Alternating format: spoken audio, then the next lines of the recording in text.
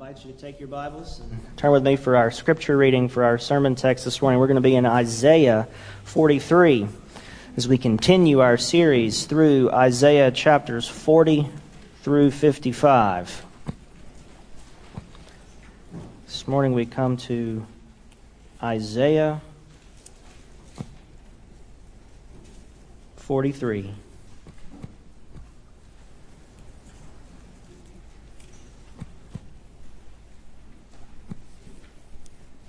I'm going to read for us verses 1 through 7. So I ask if you'll please stand with me for the reading of Holy Scripture. Isaiah 43, 1 to 7. This is God's holy word for us, His people. But now, thus says the Lord, He who created you, O Jacob, He who formed you, O Israel, fear not. For I have redeemed you. I have called you by name. You are mine. When you pass through the waters, I will be with you. And through the rivers, they shall not overwhelm you. When you walk through fire, you shall not be burned, and the flame shall not consume you. For I am the Lord your God, the Holy One of Israel, your Savior. I give Egypt as your ransom, Cush and Seba in exchange for you. Because you are precious in my eyes and honored, and I love you. I give men in return for you, peoples in exchange for your life. Fear not, for I am with you. I will bring your offspring from the east, and from the west I will gather you. I will say to the north, give up, and to the south, do not withhold. Bring my sons from afar, and my daughters from the end of the earth.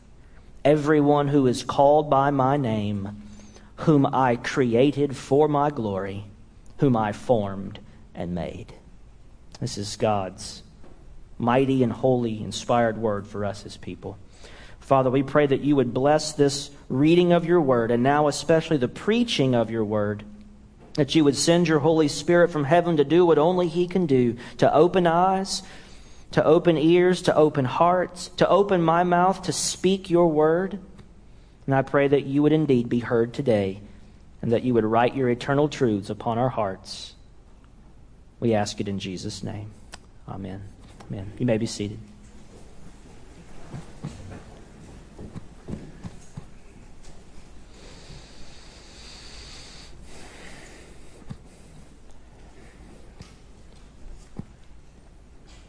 Last week, I began the sermon by talking about the two most used words in our world today.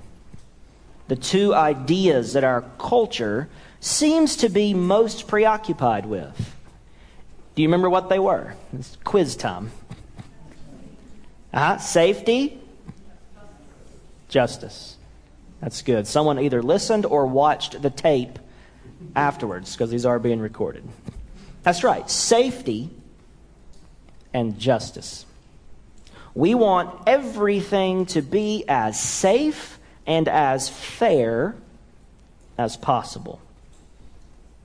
Our world doesn't look to the Lord, doesn't look to the kingdom, doesn't look to Christ to bring about this perfect world where there's no risk and no danger and everyone's perfectly safe and everyone always does what is right and fair, and it's a world of perfect justice and no sin, this new heavens and new earth that the Bible promises.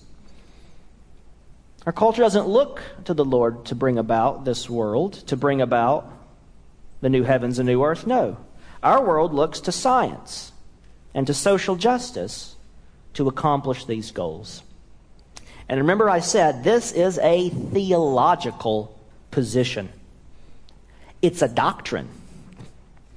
And that's why you might get blasted on social media, for example, for not blindly agreeing with secular faith statements like believe science, trust the experts, and a plethora of other virtue-signaling mantras from across the political and social spectrum. You see, both conservatives and liberals serve a pantheon of made in America false gods. It's not unique to one side or the other. And why are things in the condition that they are in our country? Many people are asking these questions. What's going on? What's happening? And the answer at bottom is theological. Because you see, tensions run high when false gods go to war for the soul of a society. And one of the implications of last week's sermon is that we as Christians must transcend the whole left-right debate, divide, and struggle. We got to get above it. Don't take a side in that fight, transcend it. We must take a kingdom mindset and lift our eyes to the true God, who delights to destroy both conservative and liberal idols alike. And both sides surely have them. So that's last week. These two big words, these two big things that are most talked about in our society, are safety and justice. And we primarily looked at justice. Now this week I want you to think about the two most asked questions in our world today. What are the two big issues that seem to dominate the consciousness, even down to a personal level, of our world? Now, there's probably multiple correct answers here, but here's my suggestion. The two most asked questions this generation is facing are, who am I, and do I matter? Who am I, and do I matter? These are the fundamental questions of identity, who am I, and purpose, do I matter?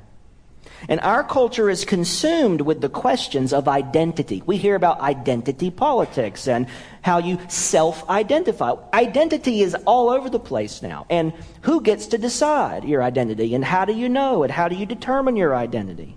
Who am I? We hear slogans like, live your life. Love yourself. Be true to you. And we're told that you get to be the ultimate judge of who you are. And how dare anybody question how deeply you feel? Who you feel yourself to be is the ultimate judge of who you are. Who you feel yourself to be is the most important thing about you. It's even more powerful than any other factor that exists in determining who you are.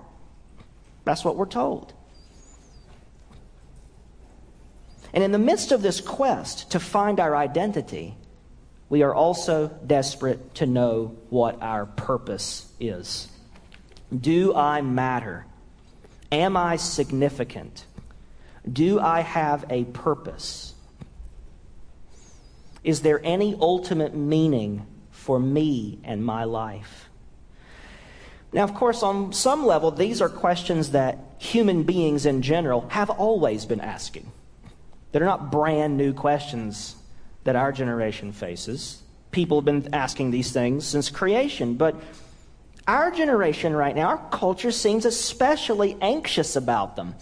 And this is why people are so depressed.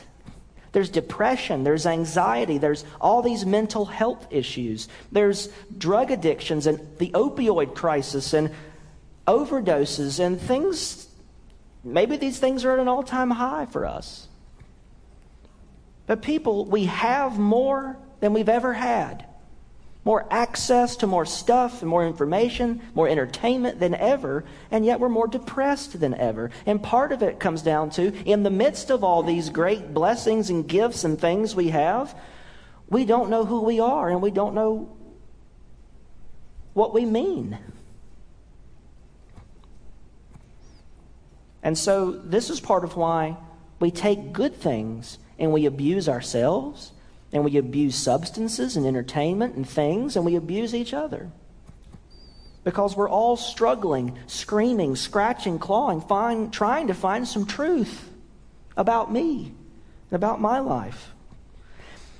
Now, as Christians, stepping into this world or just finding ourselves in the midst of it, we're not immune to this stuff, because this is happening where we live. This is happening in our own lives, maybe in our own families. As Christians, where should we turn to answer these questions for ourselves and for our world? If you are a follower of Jesus Christ, where is your identity and purpose to be found? Who or what ultimately gets to decide our identity and our purpose? And as we, as the Forks, as a church, as the body of Christ in America, as we go out into the world as a church and as followers of Jesus, what message of hope do we have? What good news can we bring to unbelievers and struggling believers who are in the grip of these complex and troubling issues? Isaiah 40 to 55 is all about God answering these questions about himself. God answers these questions. Who am I as God? And what's my purpose? Now, he has no doubts about who he is and what his purpose is. We do. We don't know him like we should. And so God answers these questions about himself in Isaiah 40 to 55. He tells us who he is, and he tells us what his purpose is. And as we learn who he is and what his purpose is, and our relation to him and our relationship with him, all of a sudden there's light to illumine our darkness and tell us who we are and what our purpose is. And we come to Isaiah 43, and God tells us that the ultimate purpose behind absolutely everything he does, he tells us what it is. And it's in light of that great purpose that we discover these answers to our questions. And God's ultimate purpose in everything he does is to glorify himself. Father, Son, and Holy Spirit, their purpose is to glorify God as the creator of all things and the redeemer of his chosen people. God is creator and redeemer, and his purpose is to glorify himself as creator and as redeemer. At the beginning of this series, you'll remember I said that we will never truly know ourselves until we see ourselves in relation to who God is. And in these chapters in Isaiah, God is on a mission to reveal his glory to the world and to his people so that we might turn as his people from our idolatry. This morning, I've taken Isaiah 43, remember I'm preaching whole chapters. I've taken the content, the material in Isaiah 43, and I've rearranged it. And you can look at your handout and see how I've rearranged all the verses. I've rearranged it under 4 headings in the order of the grand narrative of Scripture. So I've rearranged the material, and I've put it in order as 4 points. And those 4 points are in the order of the grand narrative of Scripture. From creation and the fall, points 1 and 2, to redemption in Christ and the final consummation, points 3 and 4. And as we look at each of these points, and we behold God's pursuit of his own glory in all things, we will see how God's glory defines our identity and determines our significance. So let's start with the first one, creation. Now, right away, we see the twin themes of this whole series in verse 1. Isaiah 43:1. But now, thus says the Lord, he who created you, O Jacob, he who formed you, O Israel, Fear not, for I have redeemed you. I have called you by name. You are mine. I've created you. I've redeemed you. And that's what this whole section of Scripture is about. Yahweh God, the God of Israel, is the creator and the redeemer. Verses 6 and 7. He says, I will say to the north, give up, and to the south, do not withhold. He's talking, remember, Israel's in exile in the context of who's being addressed here. Israel's in exile. Babylon and Persia. And he's saying a promise. I will say to the north, those nations where you've been exiled, give up. And to the south, do not withhold. Bring my sons from afar and my daughters from the end of the earth. Verse 7, everyone who is called by my name, whom I created for my glory. Whom I created for my glory. You were created for His glory. That's the purpose in everything He does, including creation. Why did God create? And why did He make human beings to live upon the earth? Answer, you exist to bring Him glory with your life. You exist to bring Him glory with your life. And then verse 21. He says, the people whom I formed for myself, that they might declare my praise. You exist to bring Him glory with your life, and you exist for worship. You were made for Him, for His glory, for His praise, and for His worship. You are God's creature, made in His image. Now, this whole series, we're talking about God triumphing as creator over all the false gods, all the idols. And in Hebrew, when we're called in Genesis chapter 1, the image of God, that's the same word that's used for the images of the false gods. It's the same word for idol. And is it any wonder, therefore, that our favorite idol as fallen creatures is the one in the mirror? That image. That's the one that we love more than anything. You are made as God's creature, but you're made in His image. To be an image of Him, a picture of Him in the world. You are to be His monument.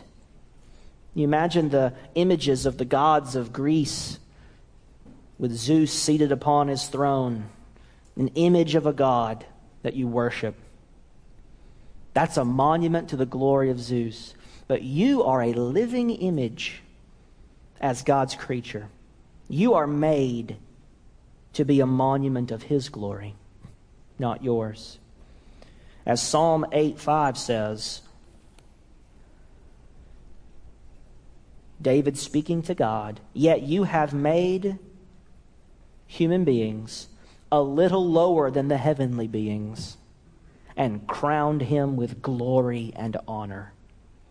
We have been crowned with glory and honor. We are the crown and glory of creation as human beings. Monuments of His glory, meant to display and image forth and reflect and show His glory in creation. And therefore, this defines our identity. This determines our significance. Who are you? You are the crown and glory of creation, an image of God, made to sing His praise, the praise of the Creator, not the praise of the image. We're to be a reflection of His glory. The world is to see God through His image. We are monuments of His glory. Made for Him, made to serve Him, made to honor Him, made to worship Him. And if this is what we were made for, then sin must ultimately be defined in terms of a failure to glorify God. And this is point 2 about the fall. If we were made to glorify Him, then sin is ultimately about not doing that. Failing to do that. Glorifying something else, some other image, some other God. Serving some other God. Everything is theological at the end of the day. Everything's not ultimately political. Everything's not ultimately social and cultural and philosophical. Underneath all that is what God is being served. When things happen at these higher levels, culture, politics, society, when things happen at these higher levels, ask, okay, what's happening in society? Why do they make that policy? Why is that movement started? Why are they protesting that? Why is this happening? Why would we vote that way? Why would we do this? Why don't we elect him? All this stuff up here, look through it and say, what God are we serving when we do that? Who's being glorified? Who's being honored and served at the bottom? Think about it in theological terms. Think about it as Christians. Sin is ultimately about failing to glorify God. And Paul comes about as close as anybody could to saying exactly that in the book of Romans. What is sin in Romans 3:23? All have sinned and fall short of the what? The glory of God. All have sinned and fallen short. Sin is a falling short of the glory of God. Sin is a failure to glorify God. Now in Isaiah 43, look at verses 8 and 9. Let's see how Isaiah tells us these things. Isaiah 43, 8 and 9. He says, bring out the people who are blind yet have eyes, who are deaf yet have ears. All the nations gather together, the peoples assemble. Who among them can declare this and show us the former things? This is the same topic we talked about a couple sermons ago, where God says this oral exam of the false gods. If you're a real God, you've got to be able to tell us about the past and about the future. Prove that you're gods by showing that you have the knowledge of God. Who among them can declare this and show us the former things? Let them bring their witnesses to prove them right, and let them hear and say, it is true. What's going on here? The deaf and blind pagan nations have turned away from the true God to serve their own gods. They are witnesses for their gods, as it says in verse 9. Let them bring their witnesses for their gods, to prove them right, to prove that they are gods. They're witnesses for their gods. These are the believers, the prophets, the evangelists of the false gods. We have a great commission as followers of the Lord. False gods have great commissions too. And these are the witnesses for these false gods who witness in behalf of their idols. And you can see the contrast between their witnesses in verse 9 with the first line of verse 10. You are my witnesses, declares the Lord. So we've got a battle of witnesses. This is a trial where the different witnesses are testifying in behalf of their own gods. The sin of the nations is their idolatry. They glorify and worship false gods. They're witnessing for the wrong God. They're not being God's witnesses of His glory. They're witnessing for their false gods. And this is the bottom line definition of sin. Verses 22 to 24. He says, you did not call upon me, O Jacob, but you have been weary of me, O Israel. You have not brought me your sheep for burnt offerings or honored me with your sacrifices. I have not burdened you with offerings or wearied you with frankincense.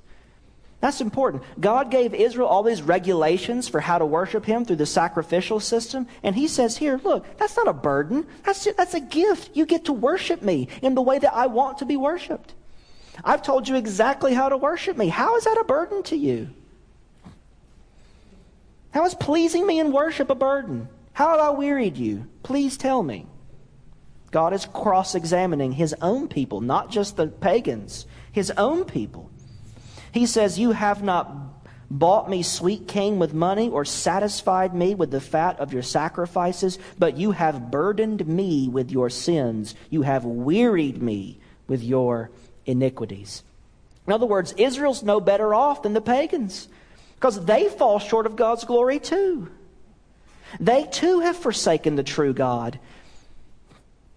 And notice that their sin is defined here in terms of a failure of worship. It's a failure to do what they were created to do, to worship God. And this gets repeated again in Romans 1. Romans 1:21. For although they knew God, they did not honor him as God or give thanks to him, but they became futile in their thinking, and their foolish hearts were darkened. Claiming to be wise, they became fools and exchanged the glory of the immortal God for images resembling mortal man and birds and animals and creeping things. Therefore God gave them up in the lusts of their hearts to impurity, to the dishonoring of their bodies among themselves, because they exchanged the truth about God for a lie, and they worshipped and they served the creature rather than the Creator. That's where we've all gone wrong. We were made to serve and worship and give thanks to the Creator, and we've all turned to serve creatures, especially this one. We do what is right in our own eyes, individually, socially, and as a civilization. It's a failure to worship. That's what sin is. Last thing under this second point, verses 27 and 28.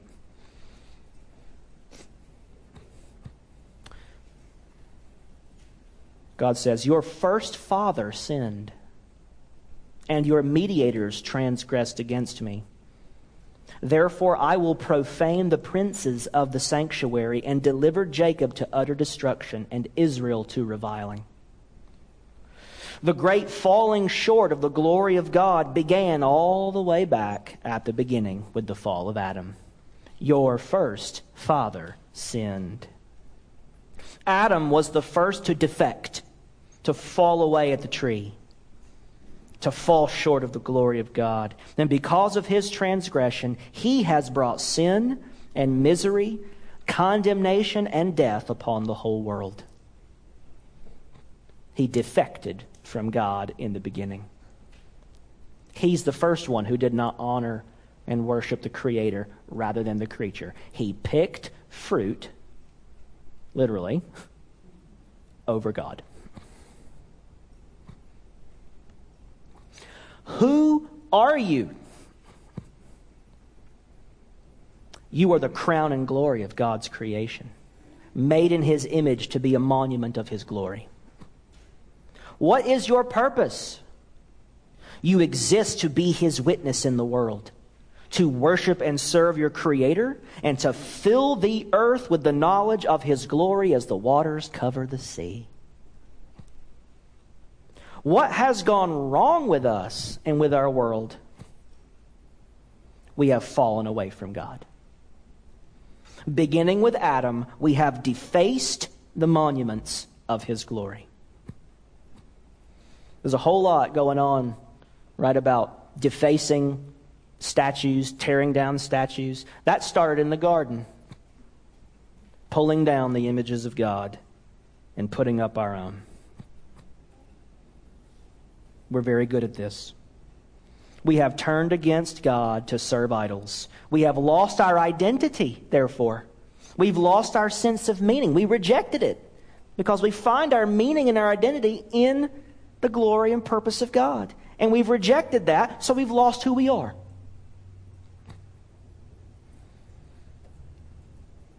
And we seek to fill that void we've created for ourselves with every false god we can find and with everything this world has to offer. This is the world that is lost and in need of a Savior. And that brings us to point 3, redemption.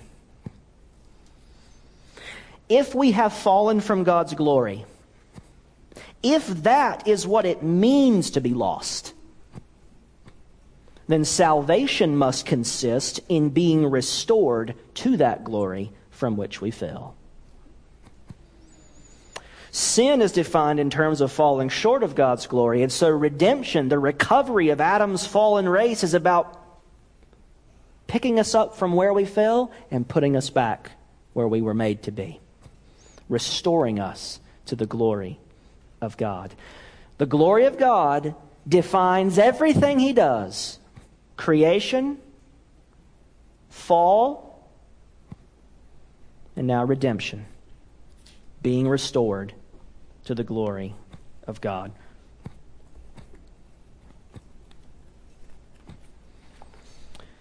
Every stage, and this point needs a sermon on its own, or maybe a series, but we'll just summarize it. Every stage and every aspect of our salvation, of your salvation, from first to last, is all for the glory of God. And I'm just going to highlight these and run through them quickly. We see all 5 stages of salvation in Isaiah 43. Again, these are all in different places. I've just rearranged them into this order. Election unto salvation, the atonement, effectual calling, justification, and preservation to the end. All these are mentioned in different places. And let me just highlight how each of them is about God's glory. Election unto salvation. This is verse 10. God says, "You are my witnesses, declares the Lord, and my servant whom I have chosen." There's election. "That you may know and believe me and understand that I am." Now, I know it says I am He, but in Hebrew it's just I am. Like Exodus 3:14, I am. "That you may know and believe me and understand that I am. Before me no God was formed, nor shall there be any after me. I am the Lord," verse 11. "Besides me there is no Savior. I declared, I saved, I proclaimed." You hear, it's all about God. "I have chosen you to bear witness to this reality." In fact, it says, "I have chosen you so that you might know me." And it says, "I've chosen you so that you will believe." You've been chosen for faith, not by faith. Election is for faith, chosen in order that you might become a believer. Justification is by faith. You believe, God justifies you. Election isn't by faith. I believe and therefore God chooses me. No. I have chosen you so that you might believe and might come to know me and might understand who I am. Election's all about knowing Him and becoming His witness. Number 2, the atonement. Verses 3 and 4. Some of the most staggering verses in Isaiah, verses 3 and 4. He says, "I am the Lord your God, the Holy One of Israel, your Savior." How does He save? Look what it says. "I give Egypt as your ransom." There's the Exodus, right? "I give Egypt as your ransom. Cush and Seba, 2 countries, 2 nations farther south from Egypt, I give them in exchange for you. I pour out judgment on them to redeem you. Because you are precious in my eyes and honored, and I love you, I give other people in exchange, in return for you. I give other peoples in exchange for your life." And this is what the Exodus was. God loved Moses more than He loved Pharaoh. I mean, right? He felt a little better about Moses than Pharaoh. You read the story. I mean, he certainly loved the Hebrews more than he loved the people he put the 10 plagues on. Now, he sent them a witness to tell them, let my people go and all that. But in the end, he hardens Pharaoh's heart. Egypt will not let them go, so he has to crush them under his judgment to get his people out. He gives up Egypt in exchange for his chosen people. Now, this plays itself out ultimately on the cross, where he gives his own son in place of us to save us. Jesus is the ransom. He's the one who's given over. He's the one that's exchanged. Christ in our place on the cross. Why? So that we could come back to God. So that we could belong to Him. He chose us to know Him and believe Him and belong to Him. To recover us. And so Christ goes to the cross to accomplish that recovery, that restoration back to the glory of God. Third, effectual calling.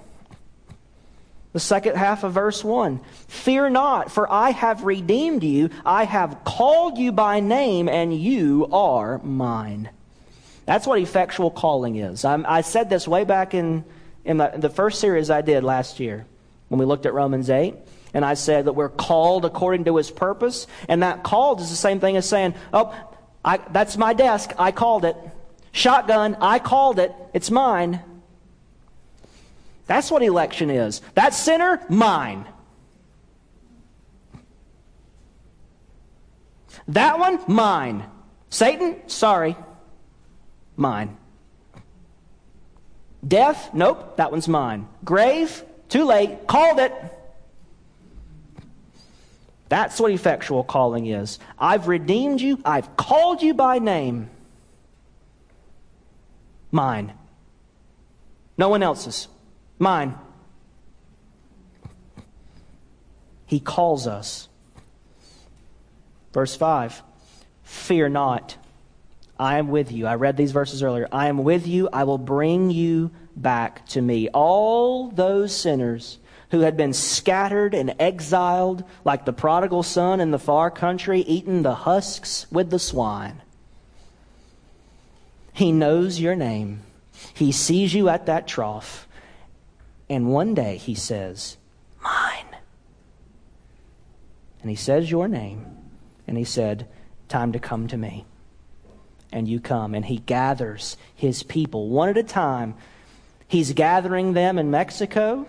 He's gathering them here in Pennsylvania. He's gathering them through preachers and missionaries and evangelists and radio ministries and you name it. His voice is being heard. His people's ears are coming open. And He is gathering His sons and daughters from afar, His people from the ends of the earth, everyone called by my name, whom I created for my glory. God's gospel is going out. His people are being gathered, and they're coming to the Lord of glory. Justification, number 4. Verse 24. Verse 24 is a judgment verse. It ends with, but you have burdened me with your sins. You have wearied me with your iniquities.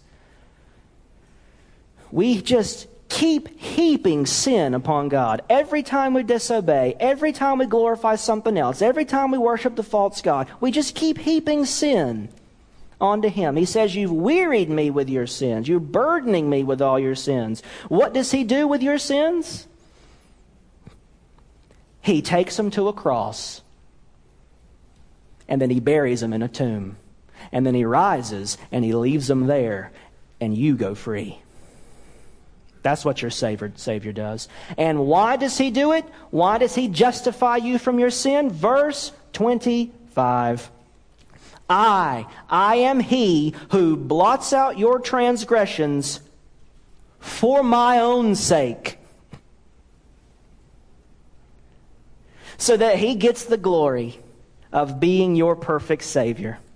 And I will not remember your sins. You just burdened him with all these sins, and he's not going to remember them because he buried them in the tomb he left behind to be your living Savior. Astonishing. We are forgiven and justified right with him. We just heap our sin on him, and he just bears it on the cross and bleeds to wash every stain away. And we go clean and free. Why? For my own sake. So that he gets the glory. Justification's about the glory of God. Last one under this point. Preservation. Verse 2. Glorious promise in verse 2. When you pass through the waters, I will be with you. And through the rivers, they shall not overwhelm you. When you walk through fire, you shall not be burned, and the flame shall not consume you. God will keep you through every trial, every loss, every cross, every burden, every tribulation, walking through fire, going through... He will bring you through all that rough terrain, and he will bring you home to the promised inheritance at the end. He will preserve you. Why? Verse 3, for I am the Lord your God, the Holy One of Israel, your Savior. From one end of eternity to the other, God has passionately pursued his own glory. And as I said last week, this is the most loving thing he could possibly do for you, because he glorifies himself most highly when he saves you most perfectly. He wants all the glory for being a perfect Savior. And the only way to get that is to save you perfectly. So the harder he pursues that glory, the more he's loving you. And that's why God's passion for his glory is not some selfish ambition that distracts him from serving and loving others. No. For God, pursuing the glory of being your Savior is the most loving thing he can do for you. The more passionately God pursues his own eternal glory as your perfect Savior, the more passionately he loves you. Who are you, Christian? If you belong to Jesus Christ, if you believe the gospel, if you worship and serve the one true God, if you are a citizen of heaven and an heir of the eternal kingdom and glory of God, that's your identity, first and foremost. This is an eternal identity that transcends, that overrides, and overrules every other identity this world tells you to adopt. This is who you are. Before your race or your color or your ethnicity or your background or your ancestry or what your ancestors did or your social status or your income level or your tax bracket or your car or your house or your career or your party affiliation or your regrets and failures or your accomplishments and your accolades or your everything that is, most of that stuff's fine, but everything that the world tells you to adopt as who you truly deeply are, to get your meaning and significance from, all of those have to be subordinate to being a child of God. And that's a reality that transcends every other divide, every other wall of division this world insists on us putting up between each other. It transcends our suspicions and our hatred and our accusations of one another over things that happen in public, in the public sphere, the public square. You must always see yourself, know yourself, understand yourself in light of the cross. And at the foot of the cross, everybody's equal. Everyone's on equal ground, equally broken, equally in need of a Savior, equally redeemed by the blood of the Savior. And that is the apex of the purpose of God, to restore you to His glory. His glory, you are restored to His glory at the foot of a cross. What is your purpose? It's to live in that reality? Do you have significance? Do you matter? Does your life have any meaning? If God gave His Son for you, and if Jesus shed His blood and gave His life for you, then your life has eternal value and incalculable significance. It isn't possible for you to matter more than you do to God. As He says in the text, He says, because you are precious in my eyes and honored, and I love you, I give others in exchange for you. You are precious to Him. Not because you're so wonderful in and of yourself, but because He has declared His love for you. He has found unlovely sinners like us and made us lovely by His love. Our love goes the other way. We see something pretty or attractive or something we like, and we think, ooh, I want that. Ooh, this is nice. I love that. God's love goes the other way. He looks at all the unloveliness of our sin, and He says, I will love that. And He makes us lovely.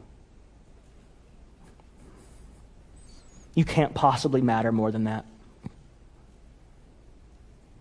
God has chosen, redeemed, called, justified, and preserved for Himself a special people, and you are one of those people, called by His name as the eternal monument of His glory, the trophies of His grace. Creation is all about the glory of God. The fall is all about falling away from and falling short of the glory of God. And redemption is all about Christ saving us from our fall away from glory, our fall into sin, by restoring us into the monuments of grace to the glory of God.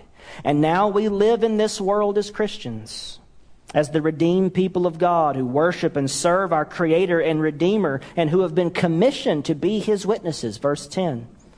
His witnesses in this dark world and in this present evil age, seeking to spread the light of the gospel and to fill the earth with the knowledge of God's glory as the waters cover the seas.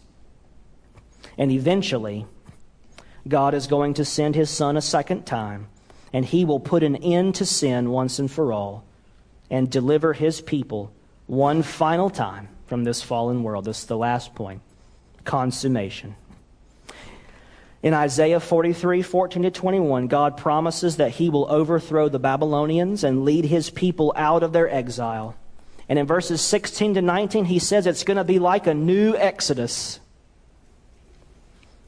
And what's the purpose of this new Exodus? Verse 20. He says, the wild beasts will honor me, the jackals and the ostriches, for I give water in the wilderness, rivers in the desert, to give drink to my chosen people, the people whom I formed for myself, that they might declare my praise. It all comes full circle. Even the animals in the desert are going to end up worshiping God. It's all going to get redeemed.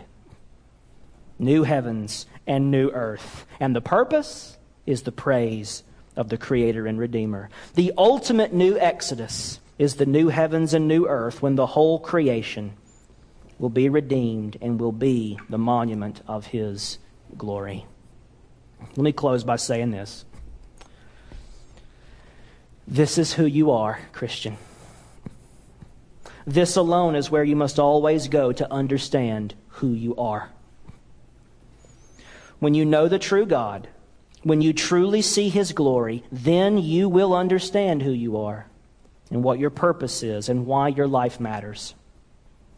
You must resolve to be a self-conscious Christian, first and foremost. You should find your identity in the cross of Christ and your purpose in the cause of Christ. Who are you, Christian? You are a creature made in the image of God to be a monument of His glory. Who are you, Christian? You are a fallen son or daughter of Adam, undeserving of the least mercy from God. Who are you, Christian? You are a follower of Jesus, chosen from the foundation of the world and redeemed from your sin, restored into a monument of His glory and a trophy of His grace. Do you matter, Christian? God so loved you that He gave His only Son to shed His blood in your place that you might be saved. Your life couldn't possibly matter more than that. Does your life have significance, Christian? Your significance is that you get to be a witness for Christ and to worship and glorify Him with your life, wherever it is He's put you. What is your ultimate purpose, Christian? Your ultimate purpose, your chief end, is to glorify God and to enjoy Him forever. In a new heavens and a new earth, when the church will reign with Christ forever and ever, as the ultimate and eternal monument to God's everlasting glory. This is who you are. This is how we must live. And this is the message of tremendous hope and good news that we have to share with a lost world. It's the message of Isaiah 40 to 55. Behold your true God. Well, let's pray.